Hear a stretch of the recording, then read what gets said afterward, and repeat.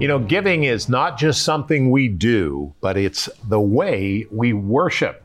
Now that's interesting. We study that today in 1 Chronicles chapter 16. It's very good. Good morning, good afternoon, good evening, wherever you are. My name is Rod Hembry. And I'm Janice. And the name of this program is Bible Discovery TV. We're studying ancient history today. And it is absolutely fascinating. Now, Corey and Ryan are helping us. Corey is here. Corey? Today, I'm going to be taking a look at King David, but specifically King David in history outside of the Bible. Ryan? All right, well, in today's reading, the chronicler reminds us to worship and praise the Lord in all awe and reverence, remembering that He is the creator of the universe and all therein. So today, we're going to do that by examining some of God's handiwork, our planet Earth. Fascinating stuff. Very good stuff. Janice? Today, songs of thanksgiving. All right, very good. They're coming up in 20 minutes. Janice in 25. We're going to teach in 5. So let's get our Bible out and listen to what God is saying.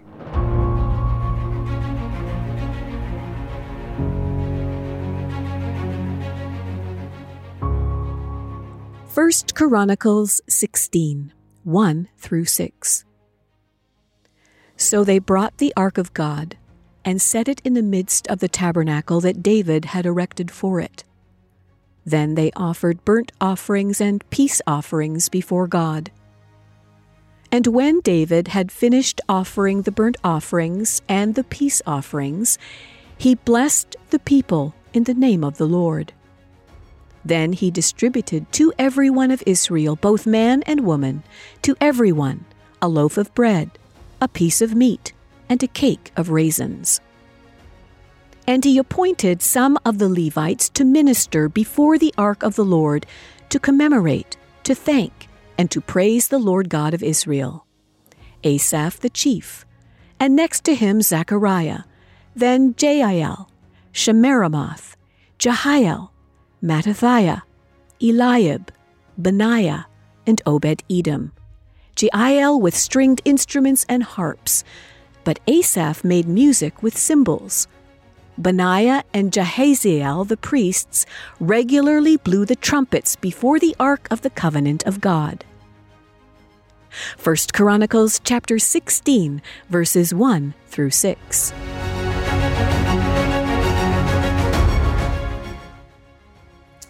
First Chronicles chapter 14, 15, 16, and 17 as we go through the Bible. And we are talking about the praise of God. This is very important. Praise has always been a big part of worship. We see it all throughout the scriptures, from the Old Testament to the New Testament. Someone once said to me something along the lines of, "Your God sure must have a big ego to actually require worship from the people." But what is praise? Well, if you do some research on it and look it up in the English dictionary, you'll be sure to find a definition that describes outwardly expressing admiration. The Hebrew word, however, for praise means to shine or give glory to God. When we give praise to God, we're really just telling the truth. When we give praise to God, we're just telling the truth. God is great. He is worthy of admiration. His works and His ways are so high above us. When we speak of Him honestly, it should be praise. When David brought the ark of the God to the tent tabernacle, he made sure that the event was full of praise, truth.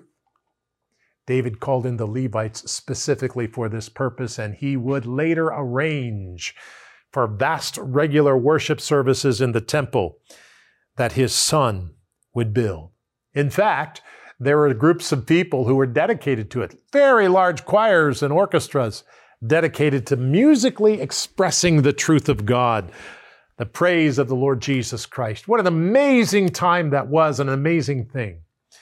So today, let's think that through. Now take your Bible guide and turn today. If you don't have one, write or call or go to BibleDiscoveryTV.com, and it takes you to a place where you can see donations. And let me just say that thank you so much for your donations.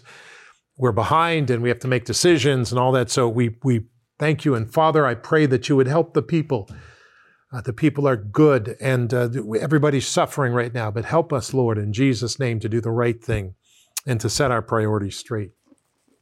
We pray, Lord, for the praise of God in this time. We praise your name because we give truth to it. You are the only God. There is no one higher than you. And you personally came down through Jesus Christ. And you spoke to us, and then you died. But miraculously, because you're God, you rose again, giving us the gift of eternal life. If we ask you, confess with our mouth, you are Lord.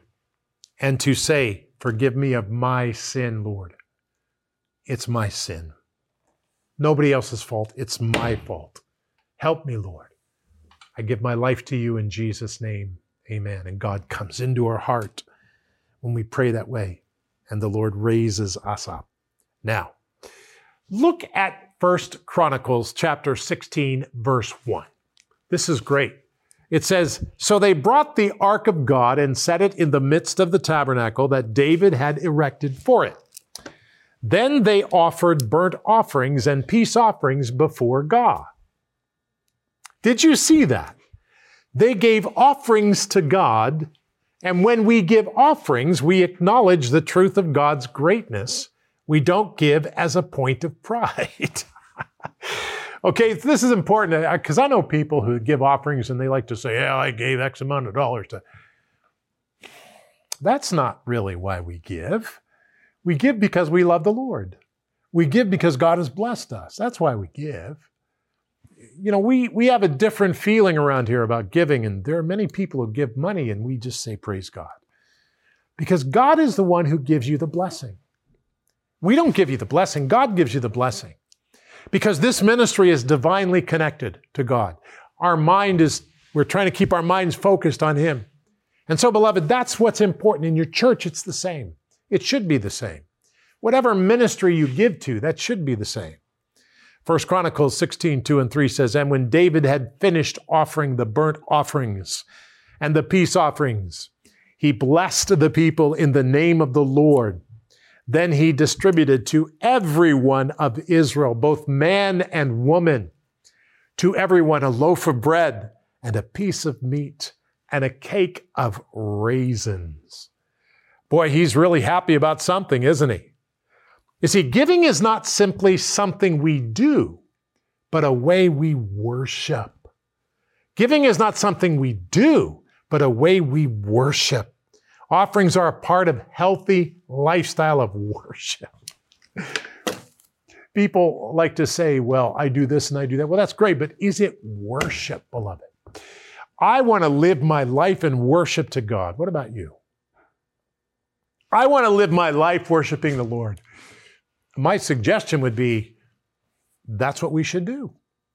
And giving is an act of worship to God. So I love to give to the Lord. Very important that we do that. All right, let's go on. Interesting names here. Let's look at this. 1 Chronicles 16, verses 4 to 6 says, and he appointed some of the Levites to minister before the ark of the Lord, to commemorate, to thank, and to praise the Lord God of Israel. Asaph, the chief, and next to him was Zechariah, then Jael, then Samaramoth, then Jehiel, Mattathiah, Eliab, Benaniah, Obed-Edom, Jeiel, with stringed instruments and harps. But Asaph made music with cymbals.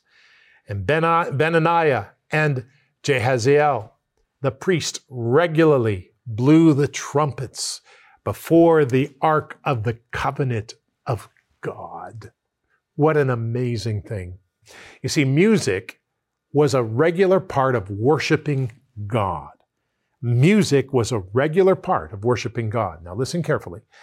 Making music to God is a type of offering that is not complicated by money. It's not complicated by money. What is the copyright on the book of Psalms? 150 pieces of music. Who do you get in trouble when you write music for that. I suspect that's why the Lord didn't let us hear their music, that we can put music ourselves to those words, because he knew that we'd be all bent out of shape about copyrights. Who did that? Who's copyright? Did you put the copyright up? We don't need to worry about copyrights. Beloved, we need to get our minds off the center of money as our God. And we need to take our minds and put our minds back on God. That's how we worship. Get your mind on God. Keep your mind on God. He will tell you what to give to. He will tell you how to live. Not your money. It's not our money. It's God. Beloved, we need to do that today. And Father, I pray, I sense in my spirit, people are listening and people are watching, and it's just like they're like me. It's hard for us to get our minds off of money and put our minds on God. But Lord, we need to do that. Help us to do that today. In the name of Jesus Christ, we give ourselves to you and teach us your ways. Show us your paths. And we all said together, amen. This character of King Saul, this historical figure.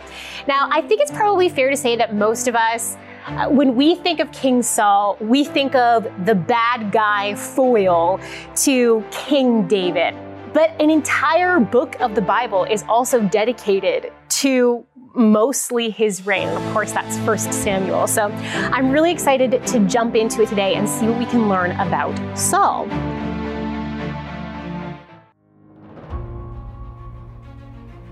Welcome back to the program.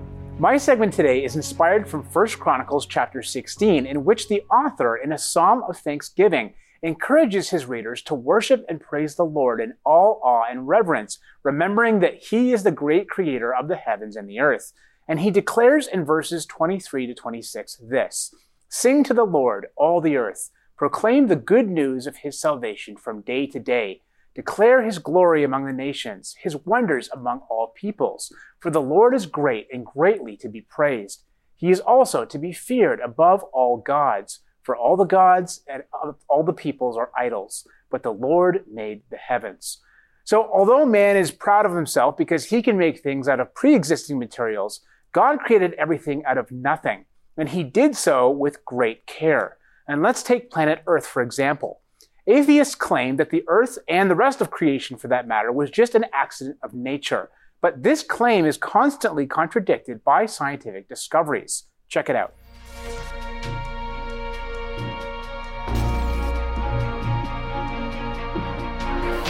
Many claim that the Earth, solar system, and entire universe was all just an accident of nature. In fact, Carl Sagan, who famously referred to planet Earth as an insignificant pale blue dot, wrote that to believe we have some privileged position in the universe is a delusion. However, recent astronomical observations seriously challenge this statement. In fact, not only does science contradict it, but ironically, it is our very placement in the universe which even makes scientific discovery possible in the first place. For example, in our solar system, Earth is the only planet that scientists know of on which a total solar eclipse can be viewed. In order for this to occur, the Sun and Moon have to have relationships in both size and distance to the planet. The Moon has a diameter of approximately 3,400 kilometers and orbits the Earth at an average distance of 380,000 kilometers. The Sun is about 400 times further away from the Earth than the Moon is. However, it is also 400 times larger than the Moon. This means that from the Earth, the Sun and Moon appear to be the same size. This is so precise that the Moon covers the Sun perfectly, giving us on Earth a stunning view of the corona. If the Moon was slightly larger or smaller, this would not be possible. Thanks to this view of the corona, scientists are able to use the spectra to uncover the chemistry of the Sun. Thus, Earth is placed in a prime position in the solar system to make scientific observations about our home star. And not only is Earth placed in a prime position for scientific discovery, but also for life itself. Indeed, Earth is a unique planet in our solar system, as it happens to be at precisely the correct distance from the Sun to provide just the right amount of heat and light needed for life. Astronomers refer to this area around a star where life could exist as the Goldilocks zone. Even the Sun itself has prime placement in the universe. Indeed, scientists have recently discovered that our star happens to be in a location within our galaxy, which actually makes scientific discovery possible.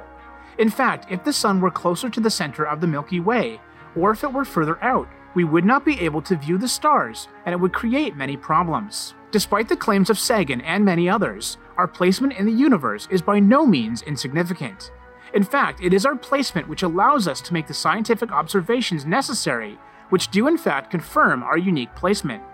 While a privileged position in the universe does not fit well with naturalistic assumptions, it is precisely what would be expected if the universe were the result of a wise and intelligent creator. Interestingly, the Bible promotes Earth as the main stage of the universe.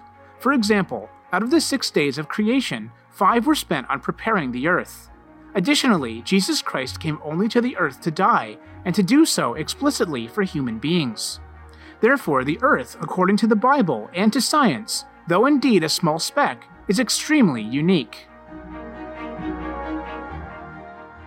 So not only was Carl Sagan wrong about our placement in the universe being insignificant, but he was also wrong that no one will come to save us.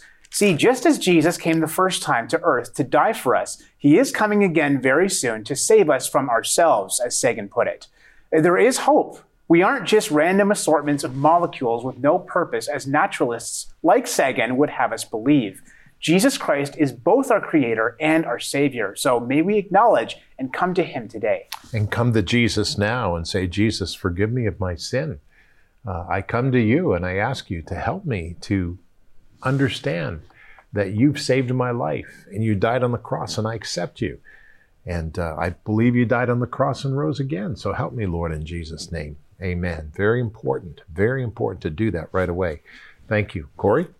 All right, so today we're going to be taking a look at King David, but from extra biblical records, so from historical records that aren't the Bible. So do we see King David and his kingdom as it was described in the Bible, outside of the Bible, in reality, in the ground? Take a look.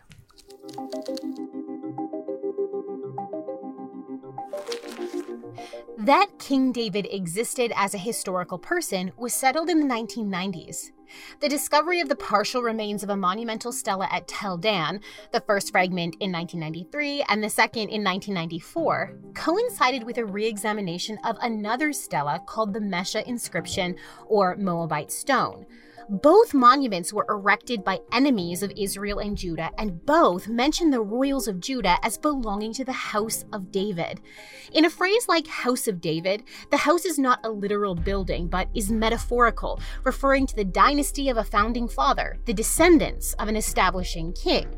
Famously, the Bible records that God promised to build David a house, again meaning a lineage, not a physical palace. The Tel Dan stela is named for the city it was discovered in. We know it today only in part from those fragments found in secondary use in the early 90s. Scholars deduce from its contents and age that it was written by Hazael of Damascus, an Aramean king of the city-state of Damascus that's featured heavily in the Bible, and had great success warring against Israel and Judah. The inscription commemorated his victories over Israel and Judah and would have stood in the Gate of Dan for decades until the city was recaptured by Israel's king Jehoash, and likely at that point smashed into its fragments and reused as building materials. Its fragments today record whole, partial, and implied names of several biblical kings, and lists the kings of Judah as of the House of David. The House of David is also referred to in the Mesha inscription that records the same event from a different perspective as 2 Kings chapter 3. This inscription was commissioned by Mesha, king of Moab, enemy of Israel and Judah, at that time ruled by Joram and Jehoshaphat. The inscription also mentions Omri, verifies that Chemosh was the Moabite national deity, and several other elements of Moabite culture mentioned in the scriptures. Interestingly, there's also a disputed mention of David's name recorded in a victory inscription of Pharaoh Shishak, who attacked Judah during the reign of David's grandson Rehoboam. This Egyptian inscription refers to a portion of Judah as the Heights of David. There are also several lines of physical evidence for David's kingdom to be found in archaeological data from the 10th century BC. In a newly released study, scholar Joseph Garfinkel brings together excavation reports and archaeological surveys from 4 sites to argue that evidence for a centralized government in Judah during David's reign can be demonstrated. Garfinkel believes that the core of David's kingdom began with 4 cities before expanding ever outwards, a picture that melds well with the biblical account. Garfinkel's excavations also revealed evidence for the architectural style of Solomon's temple in the form of a small shrine, and for the Bible's record of King Rehoboam's building activities.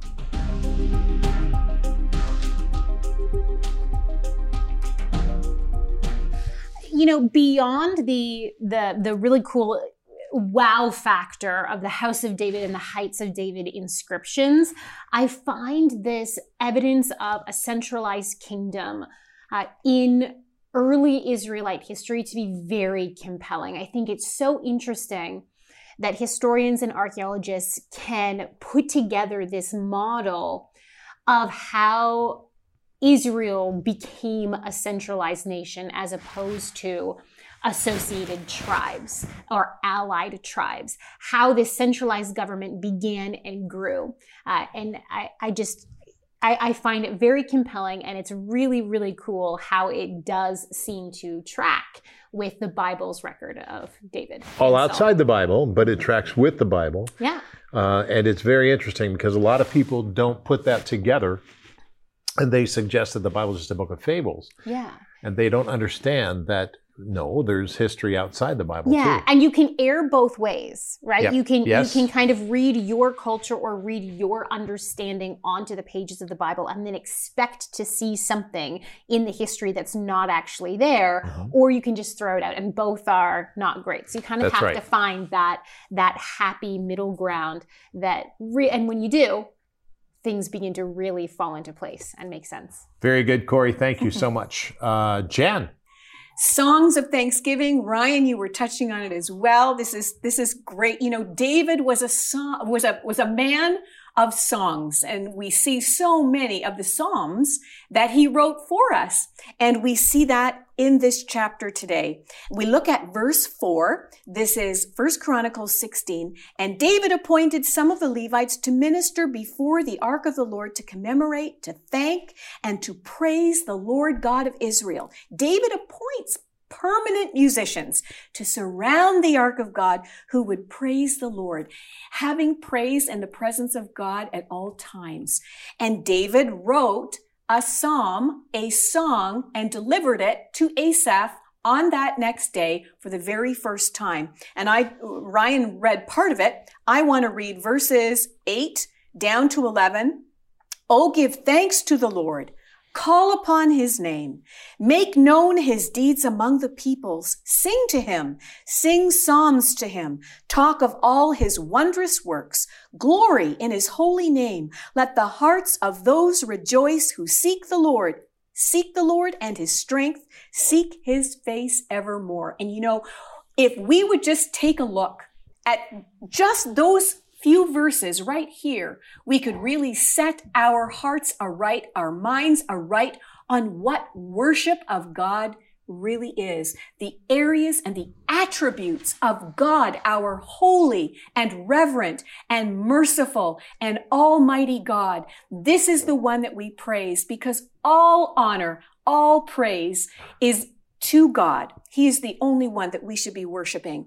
And I just think that, we can read this entire psalm that David wrote. We get down to the final few verses, and it really wraps it up so well to our points of worship, that God is the only God and he is our salvation. Listen to the last couple of verses of this song that David wrote.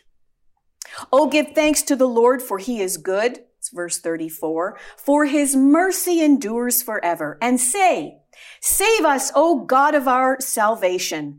Gather us together and deliver us from the Gentiles, to give thanks to your holy name, to triumph in your praise. Blessed be the Lord God of Israel from everlasting to everlasting. And that's the end of David's song. But listen, it says after that, and all the people said, Amen. and praise the Lord. And that's the honor and the blessing and the privilege that we get to do, to praise the Lord not only in song, but with our lives as we live to worship and thank God every day with everything that we do. And what a blessing it is to be able to fellowship, to go to our churches, to sing together, to be able to hear each other praise and worship God around it. There's nothing like it. It's just such a privilege. And I would challenge you today, if you have made it a habit to stay home and just watch online, it's a wonderful tool of technology, and what a blessing it is when we can't get out. But when we can, always make that effort to get ready and go and be in the presence of God and in the fellowship of brothers and sisters and be able to worship and praise God. There's just nothing like it. It's wonderful. And I would encourage people that they need to get out to church. Because the one thing that we've seen is that after the pandemic, everybody's staying home watching in their pajamas. But get out to church because you need to enjoy the fellowship one with another.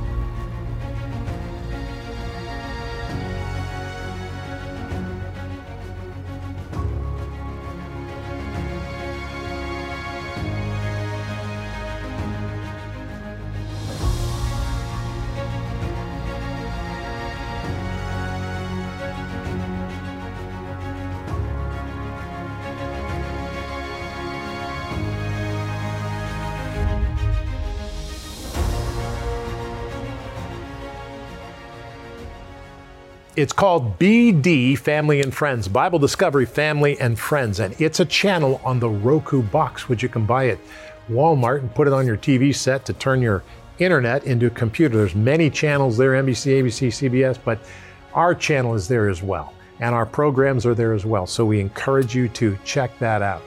Today we need to pray and say, Lord, I recognize that you are not motivated by money, but you're motivated by worship.